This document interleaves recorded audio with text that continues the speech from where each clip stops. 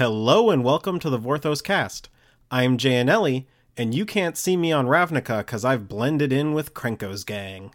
I'm Lorelei Weissel, and you can't see me on Ravnica because I ain't even here. I'm off chilling on Chandalar. You can't see me because I have given up my individual nature and joined the Selesnya Conclave. Brian, what's your name? No, it's perfect. He's given up his individual identity. He doesn't have a name anymore. He's just one of the Conclave. I buy it. We're shipping this. And I'm Ashley Barrow, and you can't see me on Ravnica because I'm too short. Well, welcome back, listeners, to another episode of the Vorthos Cast. Last week, we thought we would have enough time to cover all the things we wanted to talk about with the novel. To clarify, Jay thought... I thought there was no way we were going to get through it all, and I was right. We're going to talk today more about War of the Spark Ravnica, but first we have a couple pieces of news. The first thing is a big project from Lorelei is now out. Oh, I mean, I've talked about this before, but okay, if you want to put it in the news section, we can talk about how I wrote the Planeswalker dialogue for War of the Spark for Magic the Gathering Arena. So I wrote 18 characters, all the Planeswalkers who are getting their cards for the first time in Arena, plus Gideon, Liliana, and Nicol Bolas, the 3 Mythic Rares. So if you are playing Arena and you hear those characters talk, I wrote those lines, so I hope you like them. And I've seen a lot of people like them so far, so that's pretty good. Davriel is the best, and Kjur is the second best, and Ashiok is the third best. The lines, I think, now have been ripped by someone on Reddit, so they're not really well sorted, but they probably will be soon, maybe by the time you're listening to this on Monday. So check it out. You can listen to them without having to grind for a Planeswalker and then activating that Planeswalker over and over just to get to the correct one. I cannot officially condone such activity, but I'm also not your mom. So, the other bit of news is last week we got the first of the War of the Spark web fiction. So, these stories are chapters from the novel taken with new content added and rewritten to be a point of view from the character Rat, who is very, very popular from the novel. And so we get a little bit more. For instance, in this one, we get to meet Hikara while she's still alive at the beginning. But we are going to cover all of the web fiction at once it's all finished in about 6 weeks, because we have a lot of other stuff to cover in the next couple weeks. So you can catch us here talking about it in June. If you are wondering whether you should read the web fiction first or the novel first, it's the same story, essentially. They kind of take place parallel. So this one took place like the first half of Act 1, and it'll probably be half an act for the rest of them. I don't remember exactly how they track to the story in the novel, but if you don't want to be spoiled from the novel, go ahead and read the first half of Act 1 before you read the web fiction for that. So let's move on to Magic Story War of the Spark Ravnica by Greg Weisman. Last time we talked a lot about characters and characterizations, but we stopped before we got to 2 of the more popular characters in Magic Story and one of the most popular fanships, Chandra Nalaar and Nissa Ravain. Okay. Jay, it's not a fanship if it's canon. Then it's just canon. And it's canon because Chandra and Nissa tell each other that they love each other. It's gay. It's great. And I don't think we really need to say anything else. I think that just sums it up, right? I was going to say they confirmed my OTP too, and then Gideon died, so thanks. Thanks, guys. It's true. Chandra did get to talk about how she once had a crush on Gideon, but then she started only loving him like a brother, because they'd been through a lot, which seems okay, because Gideon back in Aether Revolt was like, I wish I could just tell Chandra I loved her, but then he couldn't do it because he's not good with emotions, because he is a white-aligned character. And so I guess it's okay that he died, because she wasn't going to love him back that way anyway. But I generally liked how Greg wrote Chandra. She wasn't, of all the POV characters, she wasn't in it a whole lot. She was mostly thinking about Nissa, and that's obviously very sweet because Nissa came back. My assumption is specifically to help Chandra. Nissa gets to awaken Vitu Ghazi and knock down the Bola statue, and then she's just kind of around, doing her thing, helping out. Rejoins the Gatewatch, by the way. And is promptly excoriated by the Selesnya for getting Vitu Ghazi destroyed. They'll be okay with it, right? There's nothing important in Vitu Ghazi, right? So whether or not Matt Selesnya is even still like in Vitu Ghazi after the first Ravnica novel isn't entirely clear. So we don't actually see what happens to Matt Selesnya, and now Matt Selesnya is more like the world soul rather than the initial impression we got of it or them was she was a bunch of dryads that fused into this giant elemental that was in the tree. The other thing about Nissa is we learn she had gone back to Zendikar, and Jace, upon leaving the crew on the Weatherlight, he headed to Zendikar to try and track her down, and it took a little while, took a couple weeks, and that's why he ends up being late to Ravnica. And when he realized he couldn't convince her, he went back to rendezvous with the others. But it appears he had more of an influence than he thought, combined with the planar beacon. You know what, though? The influence probably wasn't anything he said. The influence was probably Nissa going like, geez, I wish Chandra had come to try and recruit me instead. And then she realized, oh snap, I could just go see her. I know where she is. Haha. Yeah, I feel like other than Chandra just being well written, they didn't really do anything.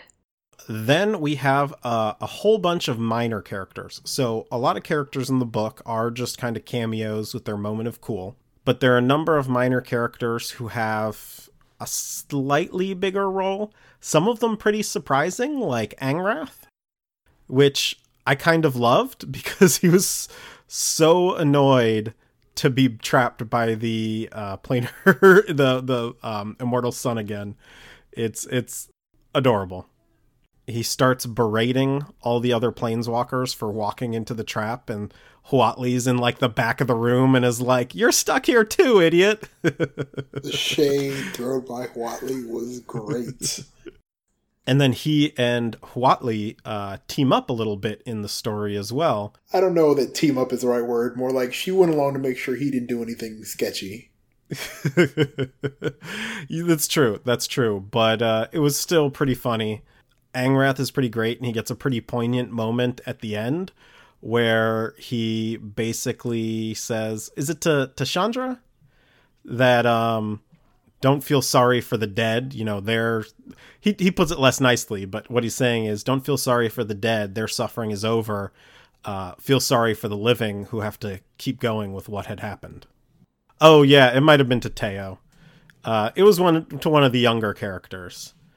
But it was interesting to see Angrath give his advice in his way. And what I thought was interesting is Angrath was not one of the planeswalkers who left. He had the opportunity to leave and decided to stay and help. And part of that might have been, you know, some of the black aligned planeswalkers who stayed. Part of that might just be because they know if Nicol Bolas won that day, he would come for them eventually. And so they stayed for that reason. But a lot of them kind of disappeared when the planar, the immortal sun went down. Like Ob Nixilis. Yeah, so let's talk about Ob Nixilis. He got a pretty huge role in this. Okay, but Ob is awesome. He's so good. He's a huge nerd, and he's also like a demon. He gets to be part of the mission to close the planar bridge, when he, Dak, and Karn, and doesn't somebody else go? Oh, Samut travel through the bridge because they can survive the bridge because they have Planeswalker Sparks to protect them from the Blind Eternities. So they go through the bridge, go to Amonkhet, disable the bridge that is being stored in Tezzeret's chest, and then Samut and Dak and Karn go back to Ravnica, and Abba's like, peace out. Yeah. Yeah, and we'll talk a little bit more about that with the set pieces, but Ab is pretty great. He keeps referring to Dak as a flea. I'm pretty sure he deliberately, like, he carries Dak and flies through the bridge. And I'm pretty sure he deliberately, like, keeps his hands hot to, like, scald Dak as they go through. He's not very nice. No, not at all. Ab is not a nice person. I like that he gets to be heroic here without having to be nice. Like, he shows up. He doesn't want Bolas to win any more than anybody else does. That doesn't mean he's a good person. He still doesn't like the Gatewatch. He's like, look, like I don't like you people, but I like Bolas less, so I guess I'm helping out. And I love those kind of characters. Can we talk about how Bolas, like, in his own way, likes Ob Nixilis? Because he's, like, talking about all these boring planeswalkers, and he's like, oh, there's Ob Nixilis. He's slightly less boring. Because he's awesome. What I like about Ob, and I think it comes through here, is he is, like, he is a bit of a scenery chewer, which I think is fine. There's room for that as long as not every villain is not that scenery chewer. But he's also, like, he's a plotter and a strategist, but he's not, like, attempting to be a mastermind at any point. And at some point, he just kind of wades in and beats the crap out of things. So he's not a schemer, but he's a tactician. He has a martial history. He grew up a warlord. He conquers planes and then leaves. He's not, like, trying to manipulate and run empires. He just loves fighting. He loves feeling superior through combat. This is why in his appearance in Battle for Zendikar, the beating the crap out of Gideon and shoving his face down into 3 inches of dirty water is, like, a thing for Ob, because it's Ob taking this indestructible paladin and just beating the crap out of him physically. That's what Ob lives for. He's such an enjoyable character. He is, of all the characters I got to write for Arena, he's the one who most increased in my eyes as I researched and wrote the characters. I liked Ob before. I love him now. He's in my top tier of Planeswalkers. He's so great. Let's move on to Sorin and Nahiri. We're lumping them a bit in together here, but they are, obviously, if you've seen the cards, they are kind of doing their own thing while the world is burning down around them. We start with seeing Nahiri. Gideon is going up and introducing himself to everybody at the Planar Summit, the Planeswalker Summit, I mean. You know, Nahiri is just kind of looking around like she's looking for somebody. And it's pretty clear she's like, is Sorin here? The next time we pick up with them, it's Gideon's point of view. And he's talking about where everyone is and how the battle's going and how, for some reason, on this distant rooftop, Sorin and Nahiri are just going at each other while, everyone else is fighting this grand battle against the Eternals. And he's like, didn't someone tell me Sorin was stuck in a rock or something, or stuck in a wall? I enjoyed that. I think a lot of people had wanted more from that because it turned out to be on a surprising number of cards. There are like 4 or 5 cards that emphasize it, plus the mythic editions of their cards. But I think, like, trying to get into their whole history in this novel probably would have been a bit much. Like, I'm disappointed that we didn't get any information about how Sorin gets out of the wall. Yeah, that's what I'm mad about. But, like, at some point, this book had so many things in it, and you can only say so many things. So, like, the one sentence that described them fighting is literally all it needed, because there is no space in this book for them. There's too much other stuff going on. it gets to be its one-liner joke. I laughed so hard when I learned what they were up to in this set because it's so them. But like I hope we get to hear the story of Soren getting out of the rock one day, because I'm sure it's very funny and probably very humiliating for him. Yeah. I have my own thoughts about it, and they involve some infighting in the vampiric aristocracy of Innistrad, and I would love Runo Stromkirk to be part of it. And it involves a heist to get his sword back, and I think it could be fun. So I also think it's interesting with these two that their fighting stops after Sarkon Vol shows up, kind of. So there's some things going on in the background of this novel that the timing is interesting on various things. And I'm, it's not made explicit, but I'm pretty sure the two of them got a message relayed to them to grow the hell up. And that's why they're actually being helpful later on in the novel, after this point where they're fighting. Can we also take a moment to say Sarkon knows so many people? Yeah, that was interesting. So he shows up. Well, let's talk about that when we get to the deactivating the bridge. No, let's talk now. We're talking about characters. He knows like everybody. He knows Obnixilis and Karn. Yeah, those are weird people to know. It's true, but if he has been working with Ugin, Ugin is not his master, but we already know that he ferried the device with Niv Mizzet's spirit in it to the meditation realm. So he's probably been doing stuff for Ugin for a little while. I don't remember the exact time frame, but it's been a little while since Khans of Tarkir. So I wonder if Sarkon's been in the background of some other stories. Guess we'll find out. But probably not. Eventually. Sometimes I think it's better to just leave this up to the imagination, though. Like, do they really need to if he was working for Ugin, I think it explains a whole lot, like why he's on Amonkhet to begin with. And it's pretty clear from the ending that why he was there was for a certain piece of the puzzle to bring back to Amonkhet, to Ravnica, I mean. Yeah, you say that, but I'm like the chick from Indiana Jones in the Crystal Skull saying, "I want to know." She like gets kidnapped by aliens at the end of that movie, Brian. So I'm aware, Yeah, but it doesn't end well for her. I still want to know.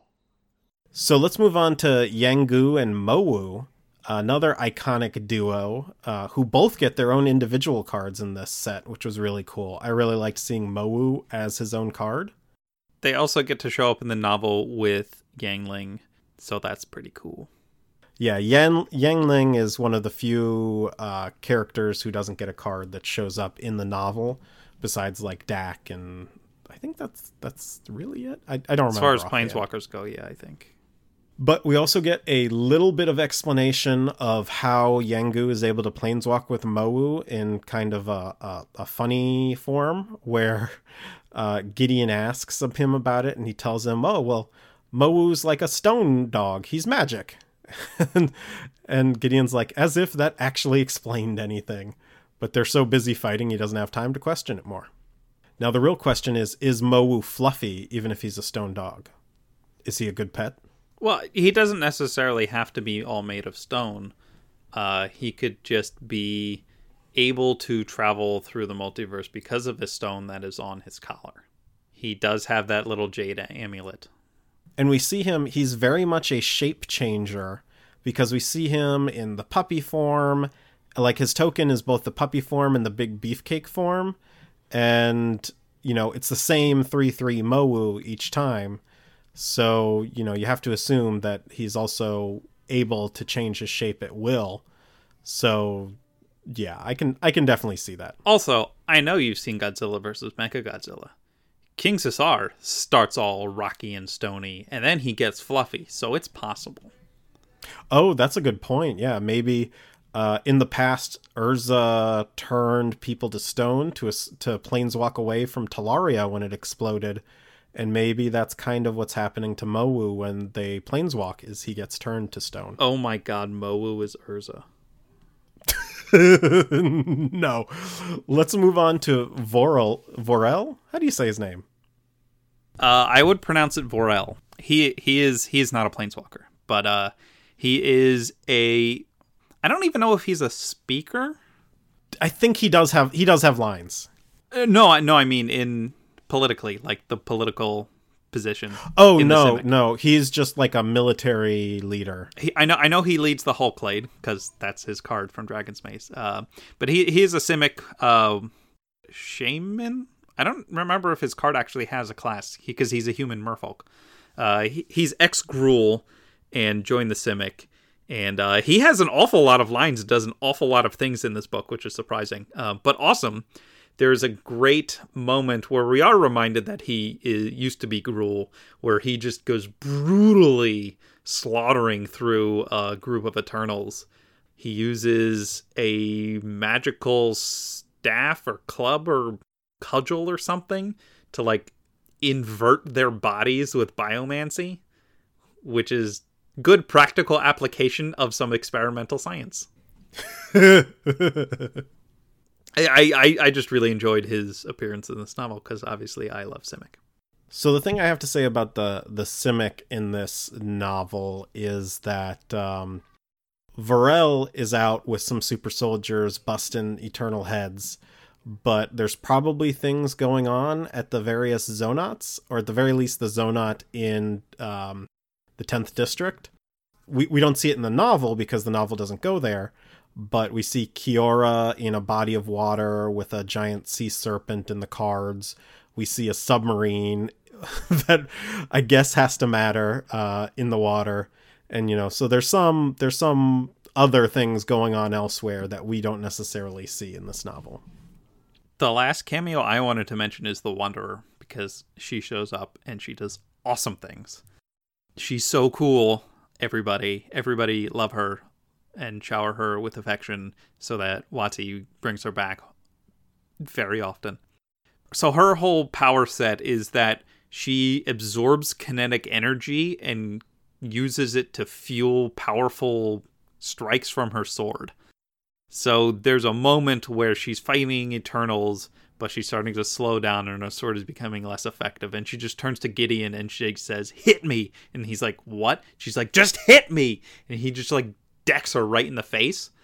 And she barely moves. And then she smiles and it charges her up with more kinetic energy. And she starts slicing through again. And then later in the novel, kind of during the climactic charge against Bolas's Citadel, planeswalking usually leaves planeswalkers pretty tired, so they can't planeswalk immediately again. But the Wanderer's Spark like supercharges, so she can planeswalk immediately after planeswalking, and it does so somewhat randomly sometimes unless she's focusing. There's a short window when the Immortal Sun is down, and everyone's fighting the Eternals, and she's about to be grabbed by an Eternal, and she planeswalks away and immediately planeswalks back right behind the Eternal and slices it up, which is just awesome. Like, this is the coolest thing. She's so awesome. I think she's been watching a little bit of anime. Yeah, she's a really cool character, and hopefully we will see more of her soon. I just think, like, Lorelei is in love with her. I'm definitely in love with her because it is... I just love, like... I love, Yojimbo. I love The Good, the Bad, and the Ugly. A Fistful of Dollars. All the movies that are based on that trope. You don't have to say Fistful of Dollars because you already said Yojimbo. Exactly. So I really love this trope of like the wandering samurai who just kind of stumbles in to a situation and comes out a hero. Yeah, she has a lot of Clint Eastwood lines in Arena. She was really fun to write. I've got to listen to the Wanderer's lines because I think that would be awesome. So let's move on to some of the set pieces. Some of the stuff we're going to tackle here, things that Greg created specifically for the novel, because, the card set sets out like this framework, but not what everyone's doing during that time. So let's start with the first big set piece, which is the summit at the Senate House. So in this scene, we start with, Gideon and Jace, and they have a moment where like they realize they've been so busy like sniping at each other and being like rivals and no one being sure who's in charge of what. And they're just like, you know what? You're a good friend, and we haven't admitted it to each other. And I thought that was a very nice moment. And then it opens up to them presenting to this gathered crowd of planeswalkers the things they need to do. And, some of it is they're trying to figure out, well, what if we do just give ourselves up? Well, do you really think he's going to leave Ravnica alone? And there are like 3 people in the audience who are like, no, he tried to blow up my plane. Or he did blow up my plane. So obviously that's not going to work. And it does a good job of establishing why the battle has to go this way rather than the Ravnicans like just turning over all the planeswalkers or something along those lines. Right. It's Samut and Vivian speak up. They do. And I think Ajani is there as well. I don't think he speaks up. Yeah, it's tricky. There's a bunch of guild members in this crowd also, and the petrified body of Asperia is still in the middle of the room from when Vraska killed her, and that's super awkward. It is a visceral reminder of planeswalkers on the plane. Let's put it like that. So there's also some nice little interplay, like there's like a 10-foot radius of around Ob Nixilis because no one wants to stand next to him. Who the hell would? Yeah. Besides me. Gideon, I mentioned before, Gideon kind of glad hands through the crowd, introducing himself to everybody. And that's where we get a lot of the introductions and things, which from a storytelling perspective, it was very smart to bring them all together at this point because like it would just be a pain in the butt to have everyone meet each other as things went on and trying to keep track of who knew who. So being able to bring them all together like this in order to chat was something that I thought was a great way. It certainly made my life easier in the second half of this novel. It was not as hard to keep track of who was supposed to know each other at that point. Again, Wally throwing awesome shade at Angrath was the best part of that. So there was so much potential there for planeswalker interactions that could have been like that scene could have been half a book as it was. So let's move on to Amonkhet and the Planar Bridge. So this is the team that we talked about earlier with Ob Nixilis, Dak, Samut, and Karn. And meeting Sarkhan, which, by the way, we were reminded, Sarkhan also knew the Wanderer, which is also weird. Like, where did he meet all these people? This is exciting. He's outside. He's like making friends with people instead of dragons. I'm proud of him. Listen, my favorite part of this scene is where Dak uses his minus ability to take control of Tezzeret's artifact arm and try and punch Tezzeret in the face with his own arm. That was really good. He also has a gift from Saheeli. He has like a little hummingbird style thopter that is a bomb that he uses, and that's what ends up disrupting the planar bridge and shutting it down. We also got to learn a lot about what's been happening on Amonkhet. Samut talks to Hazaret. You might remember her. She's like 50 feet tall, face made of gold, kind of a god. Never heard of her. Yeah, like, so they mentioned they drove the Locust God and the Scarab God out into the desert and made their way back to Noctamon, and Hazoret raised the Heckma again, and they're surviving. With Sarkon's help, yeah. They're making it work. That's pretty cool. So like the hidden benefit of Bolus moving his army off of Amonkhet is that it moves it out of Noctamon, which means they don't have to wander the desert forever. They can actually go back home. What's left of it. But like it's nice to hear. Yeah, the Scarab God and the Locust God are still out there, but after that kind of initial push to bring down the Heckma and raise everything, they're much weaker than they were. They don't have all three of them. They mentioned they're weaker because Bolus is no longer on the plane. And then Hazoret hands over her spear, which might have been what Sarkon was there for all along. And Karn has this awesome moment where everyone's like, let's get the four of us to carry it. And Karn is like, just step aside, please. Puts his hand on it, pauses a moment, and then has this like loud sonic boom planeswalking away with it. Yeah. Because technically he can carry it. And I think we see him swinging at Eternals with it later in the novel, if I remember correctly. That was a moment where I really appreciated the way Greg describes planeswalking. So previous to this, he describes Karn as having this like light metallic ping.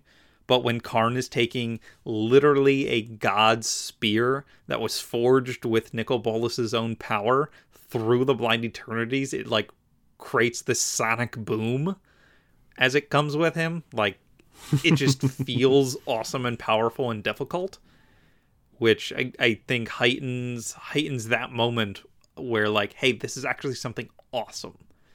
Because Nymph Mizzet gets that spear later and gets to stab Bolas, and that's pretty wild. Yeah, I'm kind of sad that wasn't a story moment. So that was Team Planar Bridge. Let's move on to Team Interplanar Beacon, which is just Ral. But there's some pretty great moments in this whole sequence as well. He rides a skyship, or something that's almost a skyship, called Golbet Frezel's Cloud Lifter, which is just such a fantastic name. I really want it to be on a card. Yeah, that would have been a great card. And he gets there and starts talking to the chief chemister, and the chemister's like, well, we designed it to not get shut off. And Rao's like, well, you know, there's got to be something we can do to turn this thing off. Like, what? There's some back door. Tell me what it is. And he said, well, if we disconnect the power, we could do it. And Rao's like, sure. And just like shoves his hand through the metal framework and grabs a conduit and starts just like pulling the electricity out of it. And shoots it at Kefnet and shoots off Kefnet's arm. It's so cool. Yeah. I love it a lot. I also love the beacon. Side note, I love the beacon because it is like the shout out to the world building team for bringing back the Mox beacon like 20 years later. The last time we saw something like this was in canceled comic books from the beginning of Magic Story, like ever in the 90s. So would have been 96. Yeah, something like that. Like 23 years. It would have been an Ashley ago. Wow.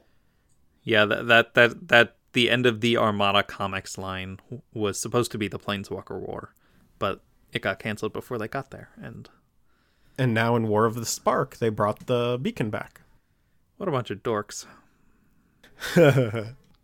So Team Immortal Sun was Saheeli, Chandra, and who else was with them?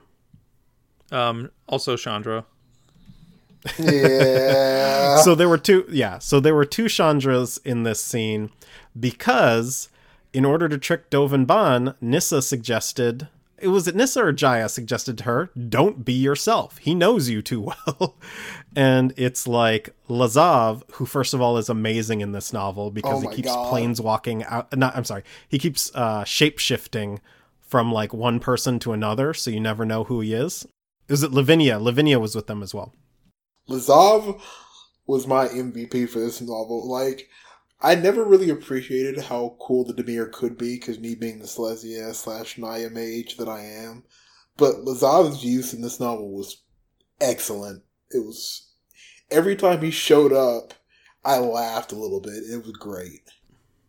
Yeah, Lazav is great because he pretends to be Chandra and he just has like a is it flamethrower and that's how he's like simulating the fire magic, and Dovin just starts going into this like monologue about Chandra and how she'll never learn, and Lazav just reveals himself and Chandra appears out of nowhere and blasts him from a different side with fire, which was pretty great.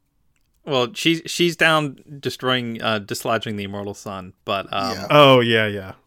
Dovin is like, ha ha ha, you can't defeat me. I know all your little tricks. And then Lazav turns back into himself and throws 2 throwing stars at Dovin's eyes and blinds him. Psych! Yeah, Dovin was permanently scarred by this novel.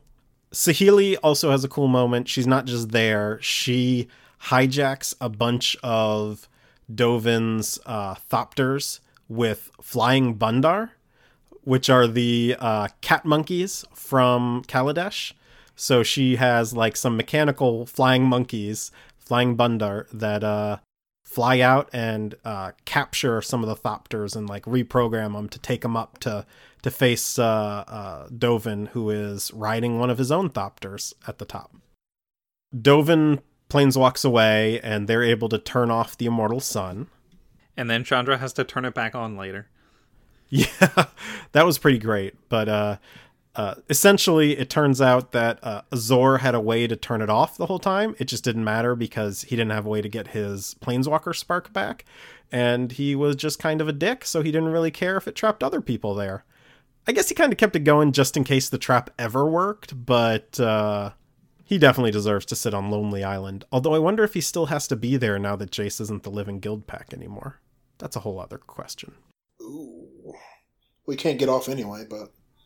Alright, so then we have Team Liliana Assassination Mission.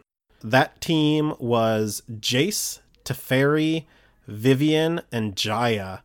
And Teferi in this novel just kind of casts like Heystaga on everybody. He slows down time for the people they want it to slow it down for, and speeds up time for people that don't, essentially. I probably just mixed that up. But anyway, he makes time go the way that people want it to go. And they go and they try and take out Liliana with fire and with arrows, and they clip her. But then like the Anaki spirits start coming out of the veil and like defending Liliana here. And then Bolus actually notices and destroys the buildings that they are standing on, and Liliana is able to recompose herself and draw energy from her own spilled blood to heal herself, which I really liked, because this is another moment where we're reminded that Liliana is a healer. And it's not just that she gets it from her own blood; she actually absorbs some of the Eternals, right? Or consumes some of their energy. Yeah, some of the necromantic energy from the Eternals she summons to heal herself, which is something Black can do. We see like Siphon Soul and things, so she's like pulling that energy back to heal herself. And Teferi gets a pretty cool moment where he's like, they have this, God, what's the game I'm thinking of? They have this awesome moment where he slows down time enough that they're able to like jump from piece of wreckage to piece of wreckage to get down safely from the buildings that were destroyed. So like Days of Future Past? Wait, no, not Days of Future Past. It's Apocalypse. Where the buildings are all getting destroyed around them, yeah. Brian, that requires people to have seen X-Men Apocalypse. I've seen both. I've seen that movie. Those scenes. The scenes with Quicksilver are the only reason to go see that movie. Quicksilver is great in the movies that he appears in. That is correct. Not the MCU version, just the X-Men version. The MCU version was forgettable, which is why he was probably killed. But whatever. Spoiler alert for Avengers: Age of Ultron. No, a several-year-old movie at this point. I'm not even repentant about it. You missed your chance. Let's move on to Operation Desperation, which has Niv Mizzet being restored, being reborn, being made the living guild pact, and finishing off Kefnet with his new power, and then just kind of getting drained and dropping, and you kind of forget about him, which was a little bit intentional because everyone was supposed to have thought Niv Mizzet was out of the fight. You forgot about the best part where he tells Jace to suck it. This is the best, yeah. Once he's restored, he's like, "You're not guild pact anymore." It's great mirroring to the end of the Secretist novels, where he challenges Jace, and now he's like just smugly rubbing it in Jace's face, which he's like, he has time for because that's Niv Mizzet. Who cares about the other Elder Dragon? I have this very petty vendetta that I have to rub in this guy's face because Niv Mizzet is that vain. I'm very curious, though. Inevitably, we'll be back on Ravnica. It's the most popular world. But Niv Mizzet as Living Guild Pact is strange. An awful idea. Terrible, I think. Like, he wants to rule Ravnica, but I don't think he really wants the responsibility that comes with it. And I don't know if he entirely is ready for what he just got himself into. You know what? I agree with you, but I also think that this is going to just add another layer to the dystopia that is Ravnica. And when he was originally trying to get Ral to investigate the implicit maze, he didn't want it to be, oh, I'm gonna be the Living Guild Pact. He wanted the power that comes with it, so definitely not the responsibility. All right, well, there's another meeting in the summit room, and there's this great moment where the Gatewatch has snuck off and they're arguing, and Dak Dak has been hanging out on top of Asperia. He had climbed up there, and he jumps down and gives his own 2 cents. And that was the point where I was like, oh, Dak is joining the Gatewatch. Right before the final assault, where Dak gets his spark harvested, which is so tragic and was very emotionally scarring for me for a little while. So the final assault, there's a lot going on in this, and we can't possibly cover all of it because there are a lot of little things. This is where a lot of little moments of cool come from. But what ends up happening is the attack starts to falter. Gideon gets his Pegasus, which is an awesome Perseus moment. His Pegasus gets impaled by one of Oketra's arrows. He falls, and then everyone's like, oh no, we're done for. And then he rises back up on Rakdos and leaps in and dashes his sword, and it breaks, and it's just the most tragic moment ever. And we have 5 cards showing the sequence, so we don't need to talk about it too much. But that's really when Liliana realizes, oh, they're not going to do it.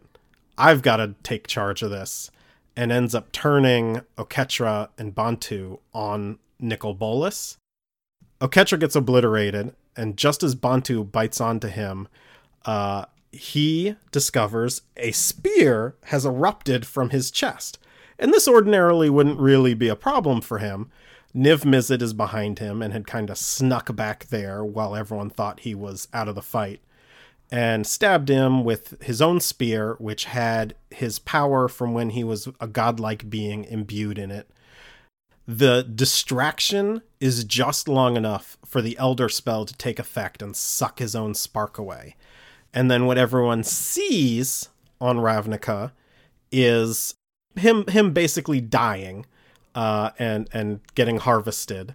What really happens, though, is that Ugin appears, has a conversation with Jace, and between the two of them, their magics hide Ugin whisking Bolas away to the meditation realm. So Jace now has this secret where he knows Bolas is still alive. The discussion for why to keep Bolas alive, I thought was a pretty decent one, in that all the Elder Dragons have come back at least once, or at least the Planeswalker ones. And do you really want Bolas's spirit lingering around on Ravnica? Remember, one of the big problems of the original Ravnica block was because they killed the big bad, Zadok, and his ghost stuck around to cause tons of problems. I don't think Ugin is referring to Bolus's ghost here. I think he's referring to the same process where Ugin was killed and was reborn in the meditation realm as to that happening to Bolus. Well, I mean, it happened already, right? Ryu Sensei, or Sensei Ryu, or Ryu, or whatever he called himself? Yeah. That was Bolus lingering in a rift, though, not being reborn through the meditation realm, which is, I think, what Ugin is most afraid of happening. But yeah, basically the point was like, look, killing him isn't going to stop him. That we already tried that before. Like, you gotta ask the Umezawa family how well that worked out. Tetsuko's a fugitive forever, so actually no, someone should go tell her to like settle down now, start a family, go back to Madara. I'm curious about the metaphysics of Ugin being able to drag Nicol Bolas to the meditation realm, though. Thank you for reading my mind. I had the same thought. My assumption is that it involves Bolus's connection to the realm through the spirit gem. So he leaves the spirit gem behind. Liliana has it. And Liliana claims it. Yeah, which is interesting by itself. But there are a few things going on there, basically. Like, the Elder Dragons, first of all, they're progeny of the Dragon, which is a being that lives in the Blind Eternities. Bolus surviving the Blind Eternities is not a huge stretch in that context. I did appreciate he does get battered and broken from the trip. So, like... Yeah, he's not going to survive long term, right? Like, he didn't... It's not like he just poofed through the Blind Eternities and was fine. Ugin dragged him, and that trip, like, broke his wing and, like, tore a bunch of his scales off. And it took him months to recover. Yeah. And I should note there's other examples of, like, from the old Armada comics, for instance, where Chromium is turned into an interplanar barge. And so there's a lot of examples. Elder Dragons, power level wise, were known as being close to planeswalkers even before they were planeswalkers. And we've seen in Magic history that strong enough entities can survive the Blind Eternities. We see the Sisters of Flesh and Spirit at the end of Future Sight exist in the Blind Eternities to warn Leshrac away from the plane. Or to warn Bolus away from the plane. I don't know. I don't remember which one appears before them, but they appear in the Blind Eternities, and they are not planeswalkers. So there's plenty of precedent there for sufficiently powerful beings to be, at least to survive the Blind Eternities for a short period of time. Given that, let's move on to the wrap-up from the novel, since we're running low on time here. The assassination missions. So at the end of the novel, the 3 Bolus pawns who have not been brought to justice, including Liliana, because Liliana's turn was too late for the people of Ravnica, even though her turning is the only reason anyone survived. But, well, we won't get into that right now. That's a discussion for down the line. Yeah, she also killed hundreds of people, so... Yeah, this is also, like, partially her fault. If they had stayed indoors, they would have been fine. To be fair, it was under duress. It wasn't like... We can put her on trial in another episode. Jay, just following orders is not a viable legal defense when it comes to war crimes. We can talk more about this later, because I don't disagree, but it's different than her doing it necessarily of her own volition. Being forced to do something at gunpoint is way different than not. I wasn't defending Liliana. I was just saying there's a reason that they're sending Kaya after her. Oh, yeah, for sure. I can absolutely see why they would do it, yeah. So they dispatch Kaya after Liliana, who has escaped with the spirit gem. And still has the chain veil. That's right. They dispatched Vraska after Dovin Baan, who is blinded and probably wounded somewhere trying to recover. And Ral Zarek after Tezzeret. Tezzeret, you remember, escaped from the rest of the Gatewatch, and basically in an ominous sort of way, thanked them for disrupting the dragon's plans and said, with him gone, there's no one who can stop me. So it'll be interesting to see how that gets followed up on.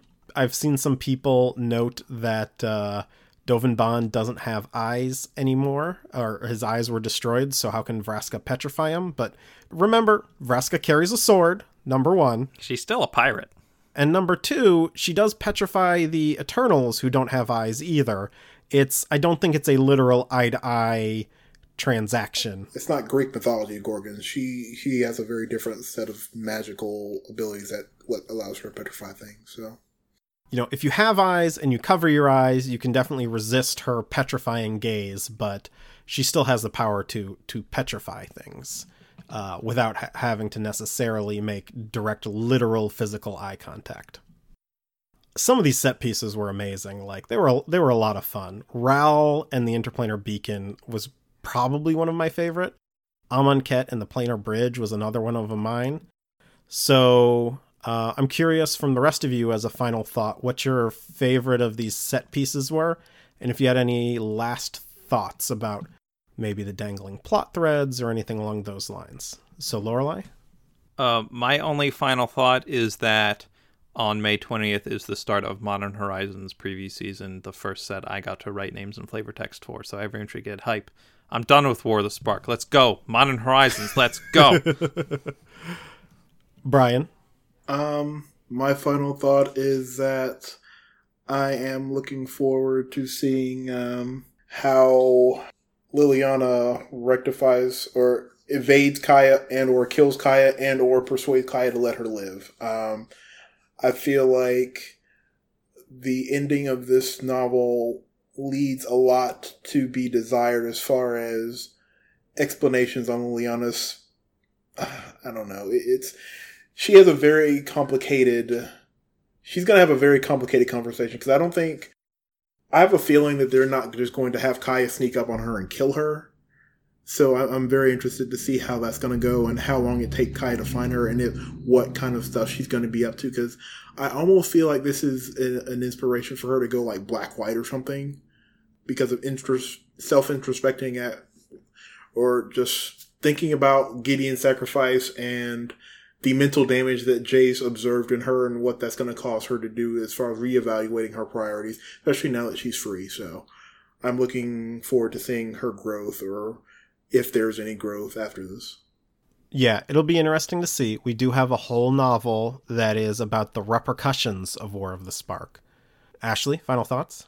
So, a few things that I wish had been addressed about Gideon that weren't, and I did not expect them to. Number one, Gideon and Chandra have been in a very similar situation before. In the novel The Purifying Fire, they were trapped on the plane of Diridan and unable to planeswalk away. And this guy attempted to steal Gideon's spark. And I was kind of hoping that would come up, but maybe they've just blocked it from their memories. Also, by the way, they just killed that guy by stabbing him. The other thing... I don't remember what the other thing was. Oh yeah, the other thing I wanted to say was that I'm not trying to get anyone's hopes up here, and nor am I saying this is what I think is going to happen. But I want to put it out there, just in case it does happen. I can say that I said this, so we already have a precedent of a planeswalker leaving the Theros underworld. We have Elspeth still there. They've never established that when someone from Theros dies, they will go back to the Theros underworld. But they never established that that doesn't happen. So if they wanted to say that happens, like, we couldn't argue with it. There's also still the open plot thread that in the same novel I just mentioned, Gideon is in a cult called the Order of Heliod. And it has never been addressed as to why he has the same name as the god that Gideon served, Heliod. That's still got to get answered. And I'm not going to be able to sleep until I get that answer. So if all y'all are with me and want to get on the Modern Horizons hype train, because that's where I am, that's where the cool kids are, you can also head over to patreon.com/thevorthoscast, which is also where the cool kids go to support your favorite Magic Story podcast, us. We cannot keep the show running without your support. We super appreciate everything y'all have done to keep us producing episodes week after week.